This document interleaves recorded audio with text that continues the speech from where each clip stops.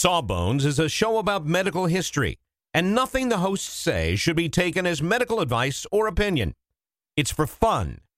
Can't you just have fun for an hour and not try to diagnose your mystery boil? We think you've earned it. Just sit back, relax, and enjoy a moment of distraction from that weird growth. You're worth it. All right. Song is about some books. 1, 2, 1, 2, 3, 4.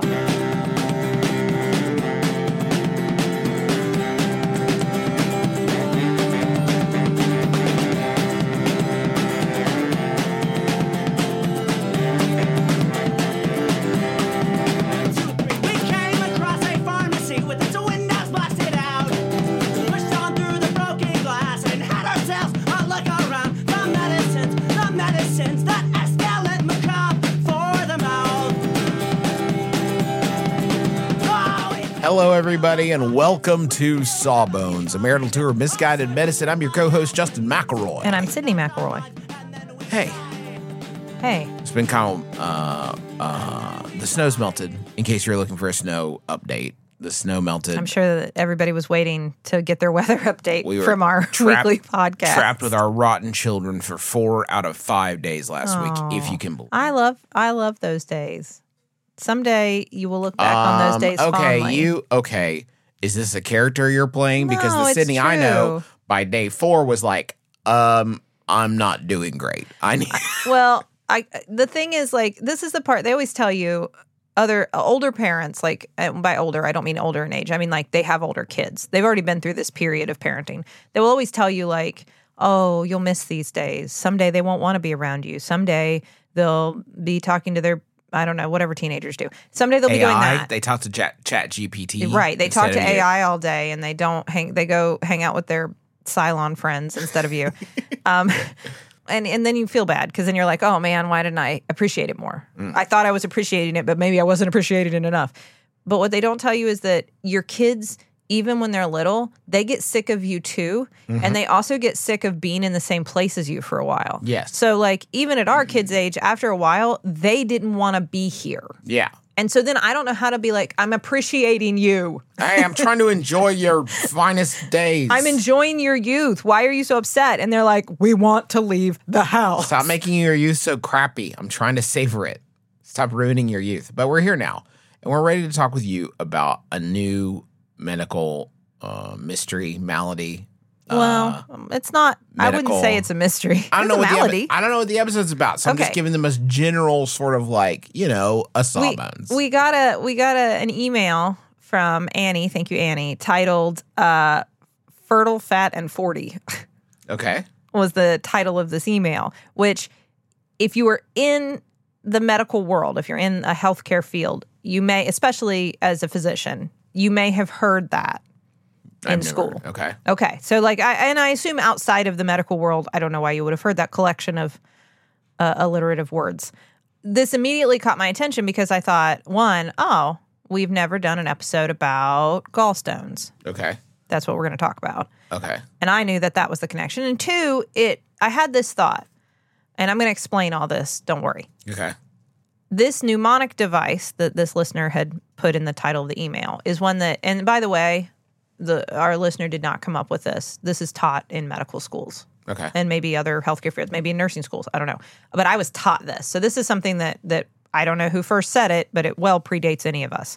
I started to wonder, because I think it's important to do so, just because I was told something, especially something kind of like that people think is clever and off the cuff and not necessarily like here's a fact that you're learning about something, but here's this little like useful device to remember things. I think sometimes it's good to stop and go, is that true? Is that right? Do we know that's true? And so that's what I want to talk about. I'm going to talk about gallstones. A lot of people have them. A lot of people end up having their gallbladder removed. I want to talk about that. Like the frog. We were wondering about the frog getting boiled, if that was true. Yes.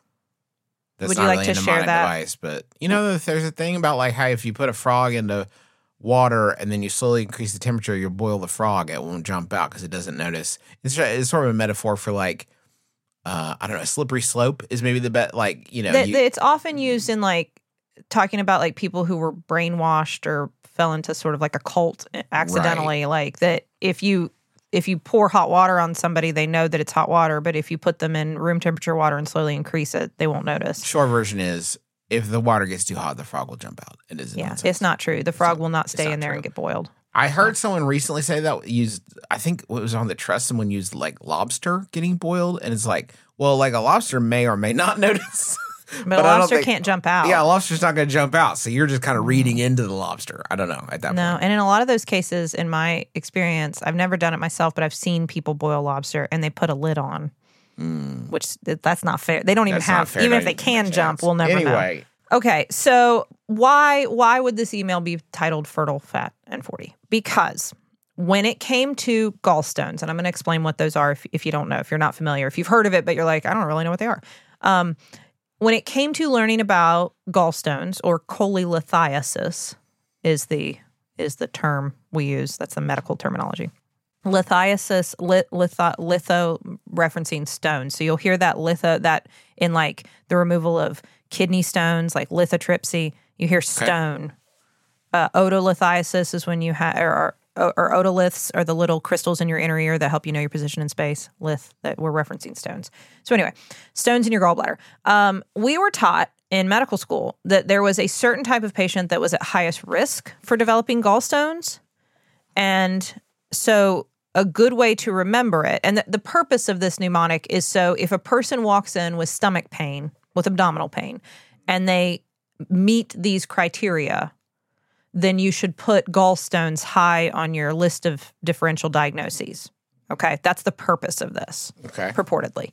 But what they taught us is that white cis women in their 40s who have had children and were overweight are at highest risk for developing gallstones. Okay. And so the way that we were supposed to remember that was female, fair, fertile, fat, 40. That collection of Fs to help us remember who gets gallstones. I think you're forgetting one. Friend. That makes you think, doesn't it? Guess people aren't just their diagnosis there, Dr. McElroy. Well, I mean, you're making my point. People aren't their diagnosis. And is this even accurate? French. Well, you know the other one that I was taught in school? What? Flatulent.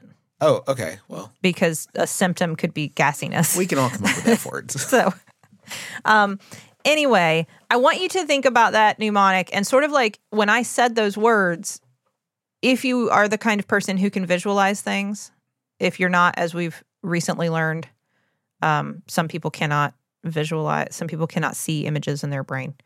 If you can, then you may have pictured the patient walking in, holding their stomach, who fits all this criteria, who you're going to say like, I learned in medical school you must have gallbladder disease. I know.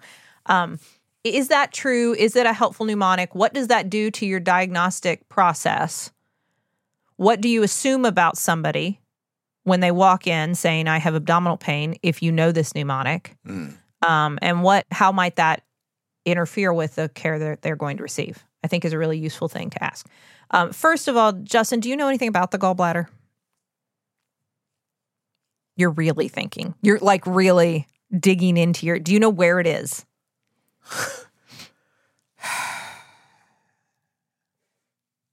I have absolutely no idea. Okay. Where or honey. I'm just realizing this little guy pie has been in my body trucking along for 43 odd years. And I have no idea where it is. I don't know if I have one. I don't know what it's doing. Do you know where your liver is? Okay, well, you're just referencing your entire abdomen. Okay, if you divide your abdomen into quadrants, 4 places, okay. The right upper. There's your liver. Okay. Your gallbladder is nestled snugly, right sort of under it, up against it. Yep. We're just big bags of organs. We are just big bags of organs. Them around. So that's where, your gallbladder is a little sack there, and it holds bile. And it's this little guy who's just like, he's squished right up against the liver. He just hangs out right there with the liver. I'm embarrassed. I feel like one of those people when they get up on they tell them to get up on a map and find Algeria. And I'm like, okay. It's maybe I didn't know anything about the Listen. gallbladder or gallbladder. That's okay. A lot of people don't, other than that. I think most people know this. Can you live without your gallbladder? Yes. Okay. Yeah, I think that it's one of the organs we know we can live without. I think that's about all most people know about it. So anyway, it's a tiny organ that holds bile, which is a liquid that helps you digest food. Okay. Okay. So the way that it fits, and this is kind of important to know, like if something goes wrong, why do you have the symptoms you have? So it's a little bag and it's got a little tube called a duct off the end of it. And that duct connects into a bigger duct, a bigger pipe. So it's sort of like, I mean, this is all plumbing. There's the big pipe that comes out of the liver, which it has its own little divisions, but we won't get into that. There's a big pipe that comes down out of the liver and on its way down into the small intestine, because that's where it connects with the duodenum. And then on its way down, the gallbladder duct connects into it. It feeds into the big pipe of the common bile duct. Okay. Got it. Yes. The pancreatic duct is also going to feed further downstream into this big duct. Okay. And the whole thing is going to feed into the duodenum through the ampulla of Vader. Okay. I thought you'd like that. Yeah. That's what it's called. The ampulla of Vader? Yeah. Okay. Vater, though. So not Darth. No, I know. Okay. Anyway, that's how the bile from the gallbladder is going to get down into your intestines and help you digest food. Okay. Gotcha? Does that make sense? It's just like a little extra. Just like a little, that just squirts it in. It squirts it in. Okay, got it. It literally does eject, like it has an ejection fraction just like your heart does, meaning that like it squeezes and ejects it, squirts it. Okay. It also just sort of oozes, but like it squirts. I gotcha. Yeah. Yeah. Okay. Gallstones are little masses, little stones, little free-floating things that form inside the gallbladder. Okay. They can be made up of different things. The most common thing they're made up of is cholesterol. So if there is excess cholesterol within this bile fluid that is being created in your liver and that your gallbladder is storing, if there's excess bile in there, then you will precipitate out these stones. Like if you have a lot of solids within a liquid, they start to connect and form solid masses and float up out of it. Okay. And that happens in a lot of, yes, and that forms a gallstone. Now, they are not always made of cholesterol. That's the most common. They can be made of like, if you have some condition that causes you to break down red blood cells in an abnormal fashion, they can be made of like the pigments from the broken down blood cells. So you can have bile pigments is what we call them. So you can have those in there. There are calcium ones and these get more specific to like you have some other condition that is causing you to have more of these things, right? And then they precipitate out in your gallbladder. So you have these stones, about 10 to 15% of people have these stones, and that varies by age and ethnicity. But generally speaking, 10 to 15% of people have gallstones. Only 15 to 25% of those people who have gallstones are ever going to have symptoms from them. So just having gallstones doesn't necessarily mean... So you may just be rocking around with gallstones, have no clue. Exactly.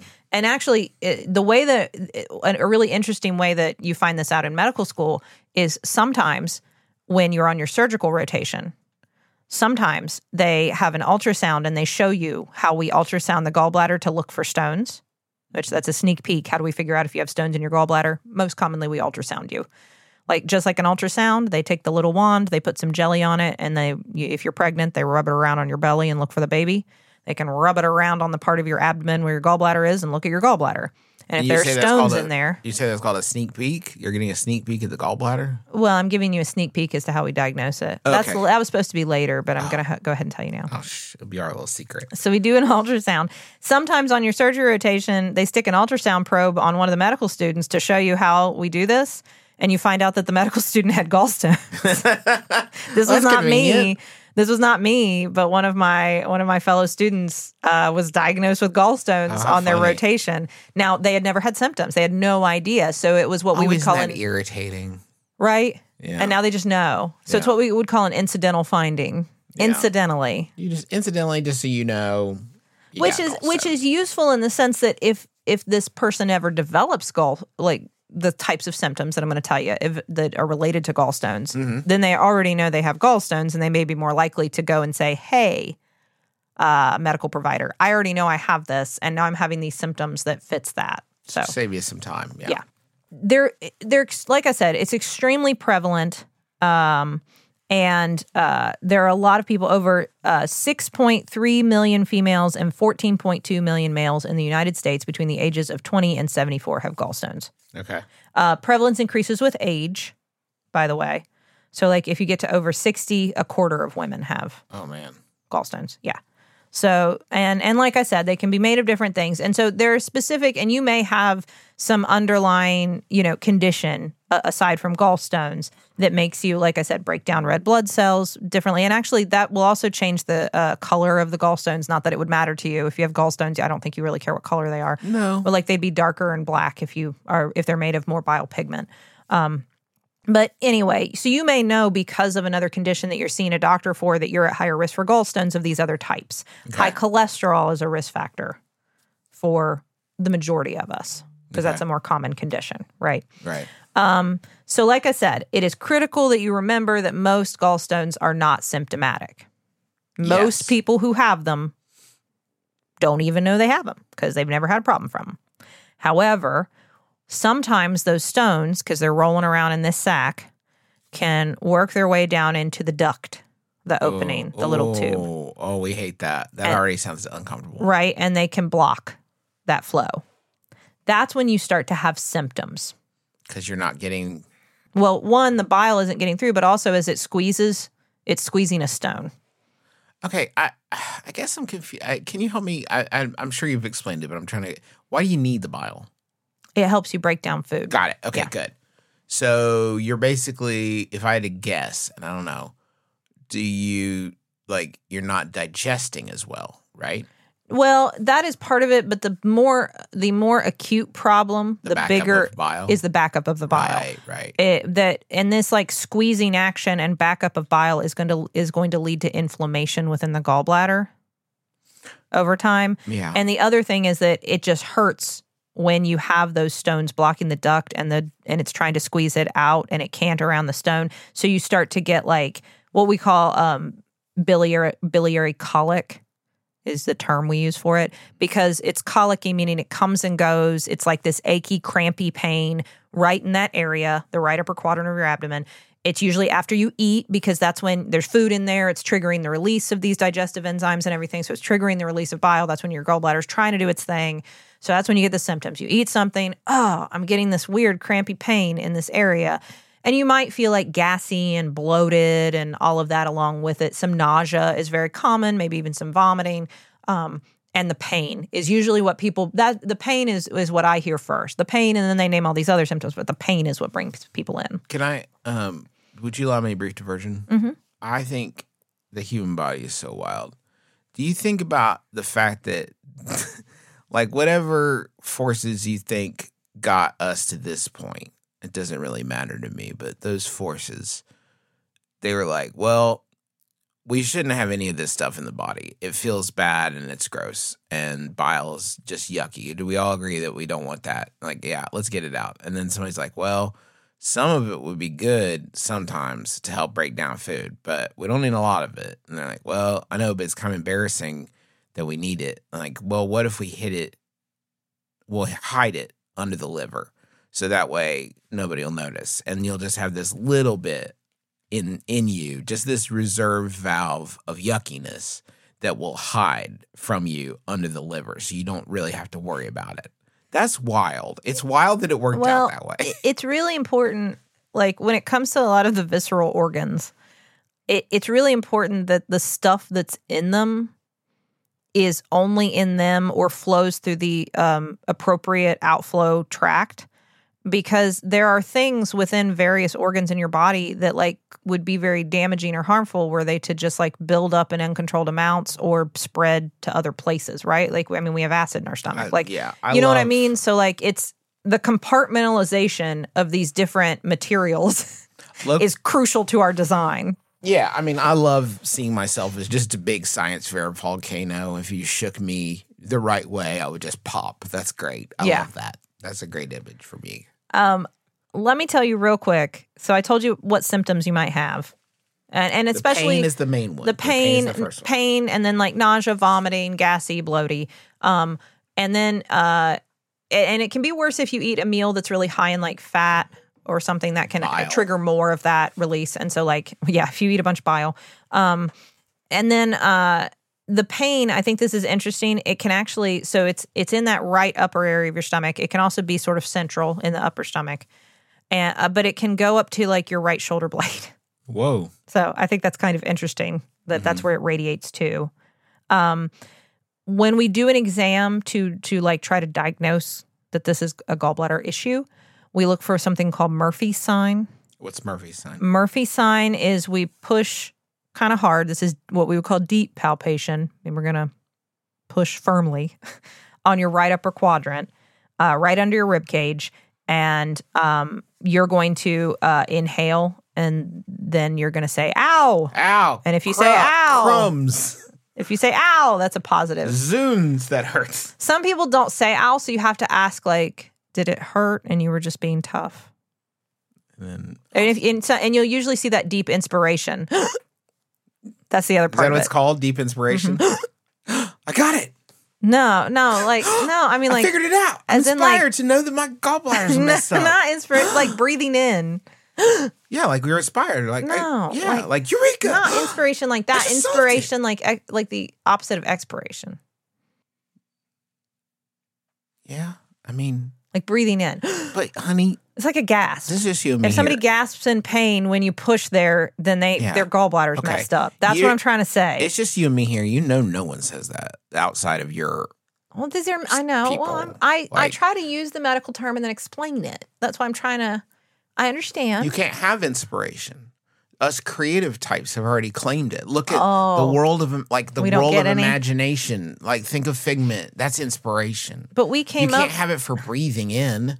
Just say breathing in. But we came up with all these mnemonics. That's pretty creative. That takes a lot of inspiration. Yeah, I love how you refer to people as fat, fancy, and free, and they have gallbladders. Thank you. As a fat person, we're loving it over here. I'm going to criticize this. I'm just trying to get there. You're taking a long time to I had to criticize it. I would have gotten the criticism in early. Okay, when I asked you It's 23 minutes in. when I asked you if you knew what the gallbladder was, and you said no. So you had to take a brief educational detour. Well, I felt like that it was key to understanding the entire episode that you knew about the gallbladder and gallstones and how it all hooked up together. And if you didn't know, then maybe a lot of other listeners didn't know either. And that is my function here. Because I mean, it's also kind of complicated because it's like I said, it's a whole system of pipes. So when you just block the pipe to the gallbladder with a stone, you get some symptoms. If that stone manages to get through that pipe into the big pipe, the common bile duct, but if it blocks off that, then you get jaundice. You get a backup of bile and you turn yellow, and then you can get much sicker. So like these can be big deals. Gotcha. Right. Okay. Okay. What do we do about it, and how did we figure that out? I'm going to tell you, but first I'm going to take you to the billing department. Let's go. The medicines that escalate macabre for the mouth.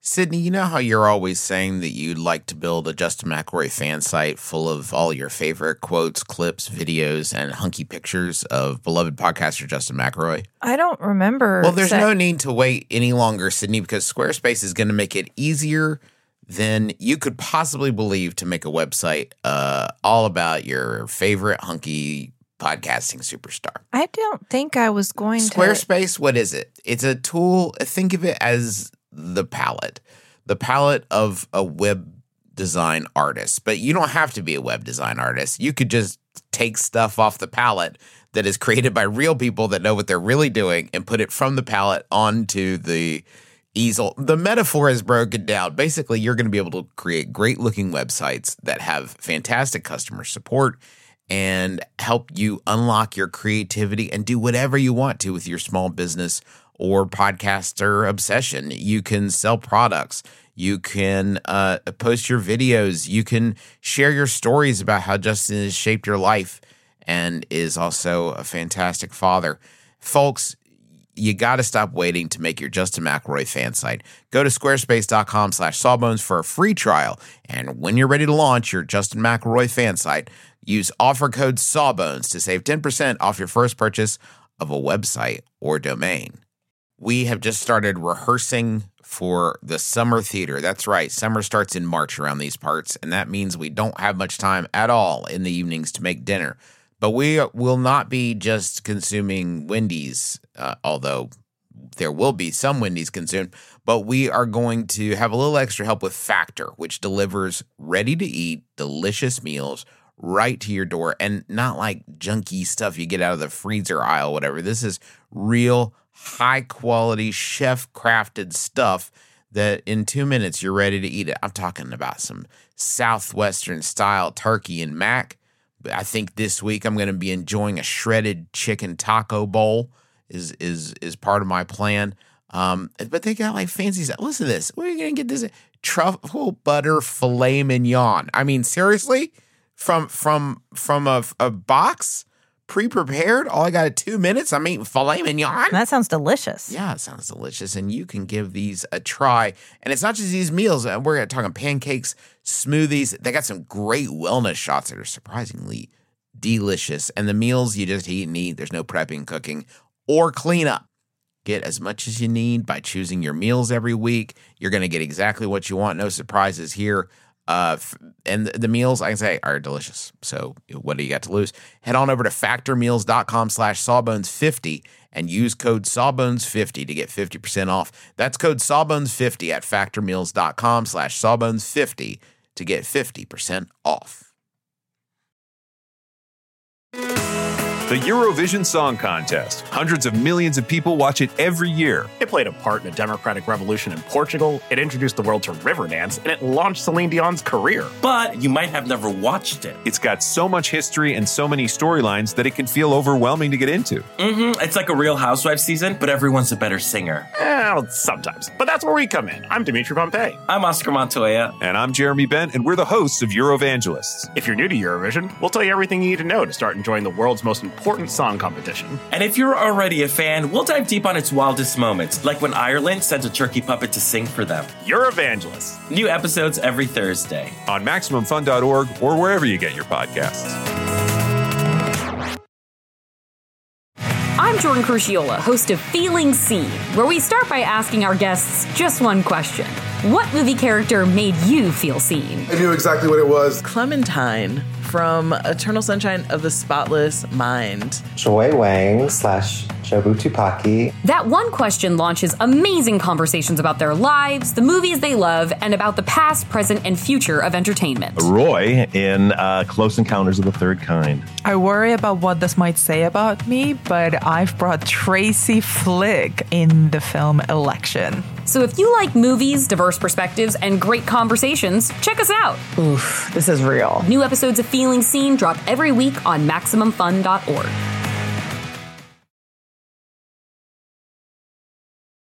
Okay, I got the Gallstones.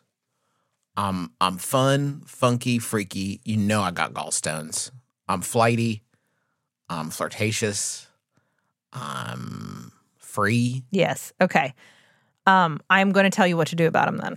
Fur line. Do you know, by the way, the first gallstones we found were in like a mummy from Egypt from like 1500 BCE. So we've had gallstones for a really long time. I would just assume it's regular stones at that point. It's so old. They're gallstones.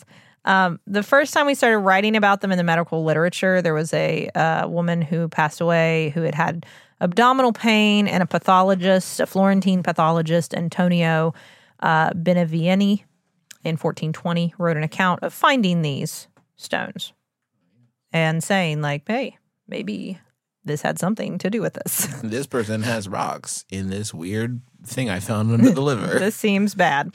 And so you see like more descriptions of this and people starting to connect like what biliary colic is especially throughout the 1600s. They're not really doing anything about it necessarily. It's just like, oh, yeah, you got those rocks. I hope you don't die. There was a gallstone surgery that accidentally happened in 1687 There was a surgeon, Stalpert van der Wiel, who was operating on a patient who had peritonitis, meaning like all this pus collecting within the abdominal cavity, basically. Okay. Had an infection in there. And they were accidentally found to have gallstones that were kind of removed in the process. That was not the goal, but you figured out like, hey, we could maybe take these gallstones out. We still didn't know exactly how to do it. But probably don't need them. No, we don't need the gallstones. We knew we didn't need the gallstones. The problem is that like it wouldn't occur to you that you don't need an organ yet. Right. That's true. There's a big leap here that we have to take at some point, which is... Hey, guys, you're going to think I'm wild. I don't think we need this thing. I don't think we need this thing. I don't think we need this thing. I mean, think about that. Like somebody had to make that call. I don't think we need this thing. Let's take it out and see what happens. It's really little. Honey, that would surprise me if it happened like today, like 150, 100 years ago. Like everybody's getting buck wild. Like everybody's doing wild stuff like that. So Jean-Louis Petit was the first one to do like a type of surgery aimed at alleviating this gallbladder issue. Okay. Back in 1733. We were not yet removing the gallbladder. That wouldn't come for a little bit. But the idea was maybe we can just drain it and take out the stones. Okay. So the way that you would do that, and by the way, he came up with this idea in like 1733. It took him like 10 years to get it right. But basically, you would try to adhere the gallbladder to the abdominal wall. And you could do this by like making a little stitch, like reaching down through the wall of the abdomen into the gallbladder and then like attaching it to the wall. These days we have Velcro, so it would be a lot easier, presumably. You wanted something to stick the wall of the gallbladder up against the stomach wall, the abdominal wall. Okay. And then what starts to happen naturally when things rub against each other like that, you can get what you call adhesions. These are actually complications after a surgery because after a surgery, everything's inflamed and touching each other in ways it doesn't normally. Mm-hmm. You can develop these like abnormal little bands of tissue between two things. And sometimes they can even cause pain. In this case, you want those to form because if it's sort of like suctioned up against the wall, you can cut a hole in the wall and right into the gallbladder, and you don't have to worry about stuff oozing out into the abdominal cavity. Does that make sense? Yeah. You're creating a fistula. Do you remember the fistula? Sure. Okay. Yeah. You're creating that. Creating your own little access port. And actually the way he figured this out is that he accidentally did this the first time. He thought somebody had an abscess, like a collection of pus in the wall of their abdomen. Mm-hmm. And so he cut into it, but he was cutting into a gallbladder. Ooh, okay. Yeah. Yikes. Anyway, so that was what they did at the time. They would try to get the gallbladder to stick to the abdominal wall and then cut into the wall, drain out all the fluid, and pick out all the gallstones. Okay. And then that was the way that we treat it. This is a cholecystostomy, meaning we're making a hole in the gallbladder. When you're doing any sort of ostomy, you're making a hole somewhere. Okay. Okay.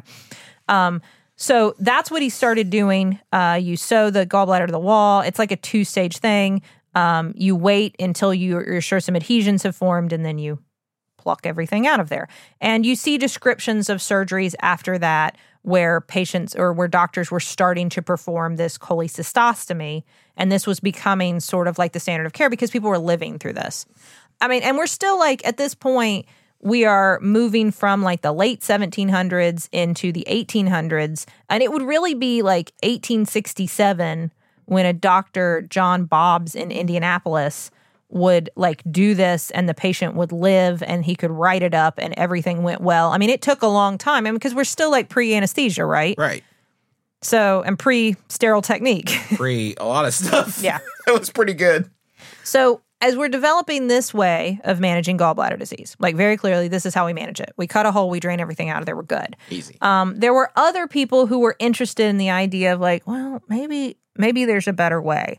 And they were looking at research that had actually been done back in the 1600s by 2 Italian surgeons who removed gallbladders from animals in order to see could these animals live without their gallbladders. And So all the way back in the 1600s, we kind of knew that, like, it looks like in animal models, you can survive without a gallbladder. So instead of like this whole big thing where we create this big hole in your abdominal wall and it takes a while and we have to form adhesions and all this, could we maybe just get rid of the gallbladder? The first person to do that was a different surgeon, Dr.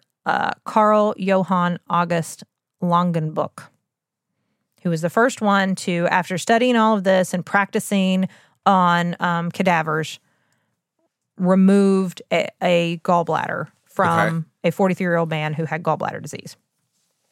And the patient, after 6 weeks in the hospital, was discharged. Hey. So he lived. Hey, not bad. He reported on it in 1882, so that's where we are in history. But a lot of people were still nervous about it. Like by this point, we had really established a protocol for a cholecystostomy. We knew how to do it. You're going to take a whole organ out.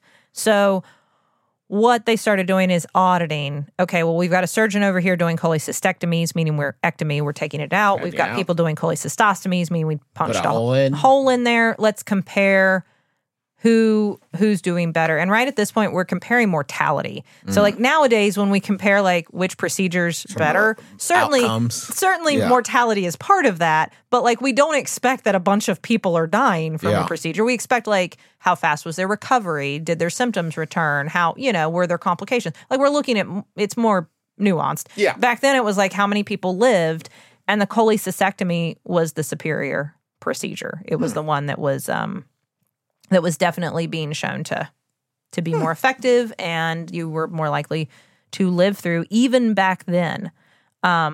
So at that point, that became really the standard of care. And of course, as with any procedure in surgical history, if you have a patient or if you have a surgery that seems pretty good before we have sterile technique and great anesthesia, once we have the invention of sterile technique and great anesthesia, the procedure becomes much, much better. So obviously the procedure was refined over time, as all surgeries were, and became something that was pretty commonplace to do. The only real change that has happened since then was in 1987. At this point in surgical history, we have the rise of laparoscopic surgery, meaning we make tinier incisions and we use a camera to look inside the abdomen while we're doing the procedure with instruments called trocars, instead of just making a big hole and putting our hands in there. Got it. Okay. So we're already using that a lot in gynecological surgeries, like hysterectomies and things like that. And in this specific example, there's a French doctor who's doing a laparoscopic procedure on a gynecologic laparoscopic procedure on a patient. And while he's in there, he notices that she has gallstones. He notices that the gallbladder looks inflamed, I should say. Okay. So as long as he's in there, he goes ahead and uses his laparoscopic equipment to take her gallbladder out. Honey, this is wild. It shouldn't be like this. No. There's something. This is 1987, by the way. Yeah. There's just no way. Like, it's wild that. Do you think this cat's like looking around like, I don't think anybody noticed. I'm just gonna, as long as I'm in here, let me just pop that out real quick. Is that how medical history goes? You just pop it out real quick while you're in there? I mean, and by all accounts, it was like she was fine with it because she had symptoms from them. Like she was having issues from her gallbladder, and he fixed it while he was in there. I mean, honestly, in my experience, a lot of people will say, hey, as long as I'm here, can you do A, B, C, or D? As long as I'm out, can you pierce my kids' ears? As long as they're out getting their tonsils removed, that kind of thing? Well, I mean, healthcare is it's such a bad system that's so difficult to navigate. It takes a long time. Sorry, I know that we have a capitalist medical system. It does take a long time to get care. There it is. Yeah. It does. I know that the myth is that you can get it so fast because it's for profit. No, it takes a long time. And once you get in and you're going to pay a bunch, and once you meet your deductible, because that's how insurance works here, you'll want to get all that you can because it's so crazy expensive. Yeah. So, yeah, I mean, it kind of makes sense. And there was a huge demand, by the way. Patients were like, I want it that way. I want the laparoscopic one. I want it The incisions are so much smaller. The recovery is quicker. It's easy. I mean, there's so many things about it that are easier. Honey, you sold me. I'll get it. Well, but it was like it started to happen even before it became the standard of care because it wouldn't become the standard until 1992. What does but that you mean? already, meaning like we have standards that tell like, they're basically used to tell other people, are we doing the best the best medical knowledge has to offer for this right now? And so in my practice, I follow standards of care. If you come in with, diabetes and you need me to manage you, I am going to prescribe the medicines and do the things for you that medical standards say are the best care I can provide at this moment. Okay. And those change as medical knowledge evolves, right? As new drugs or procedures come out. You're saying people were doing that before everybody agreed that it was the best thing to do. Before 1992, when everybody says, yes, we should do this. So if you have gallstones at this time, one, you statistically, you probably don't know. And if you're not having symptoms, there's really no evidence that we should do anything about them. So if you do just randomly get an ultrasound that sees them and you're fine, we should probably just leave them alone. Okay. That is generally speaking the best care at the moment. If you're having symptoms from them, multiple episodes of this, then taking your gallbladder out, not cutting a hole in it, but taking it out is generally speaking the best thing we can do. And then there are people who kind of fall in between who for some reason may be a higher risk for surgery or they've only had an episode. They're not sure if they want surgery. And there is a medication, ursodiol, that you can take that's supposed to help dissolve those stones for you. Mm-hmm. It's like 30 to 50% effective. So it may help some. And if for some reason surgery is a really big, is not an easy thing for that patient, it may be a kind of a stopgap measure or another option. Okay. The 5 Fs. Yes, that's what got us here.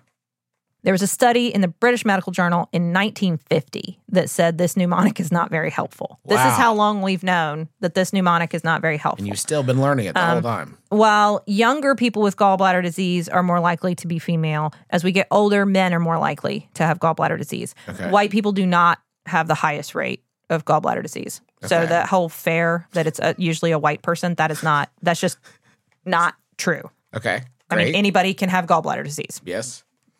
After the age of 50, whether or not you had kids has nothing to do with it. During pregnancy, there's some things that can happen with your digestion and slowing of your bile release that could predispose you to developing gallstones. So there is a connection to pregnancy and gallbladder disease.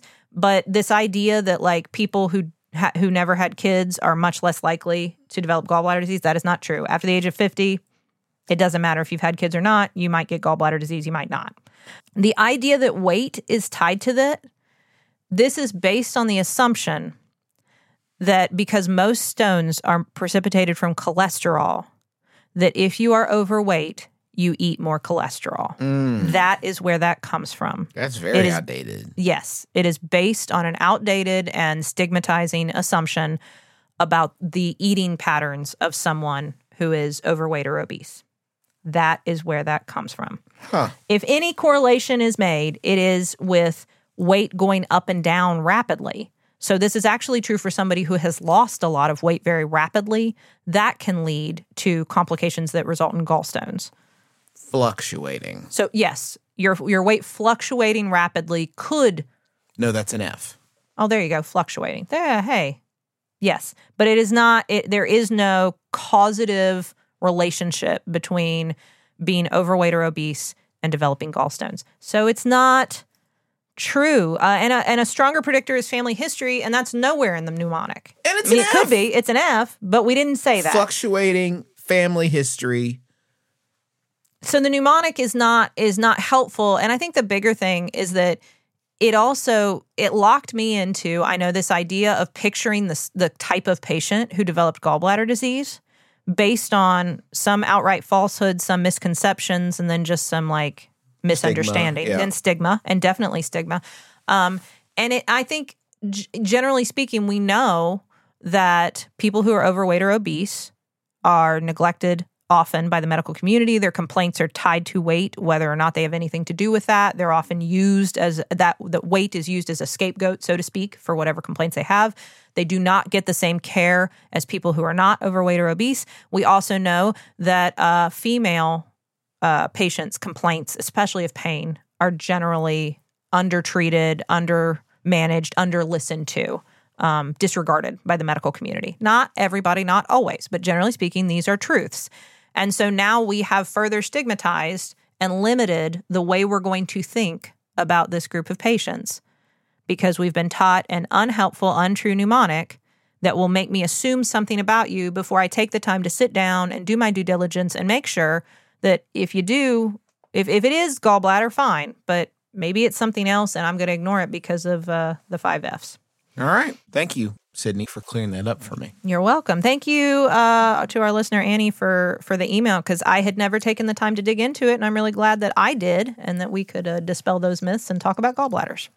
That is going to do it for us for this week. Thanks to the taxpayers for the use of their song Medicines as the intro and outro of our program, and thanks to you for listening. We sure appreciate it. Again, that is going to do it for us. Until next time, my name is Justin McElroy. I'm Sydney McElroy. And as always, don't drill a hole in your head.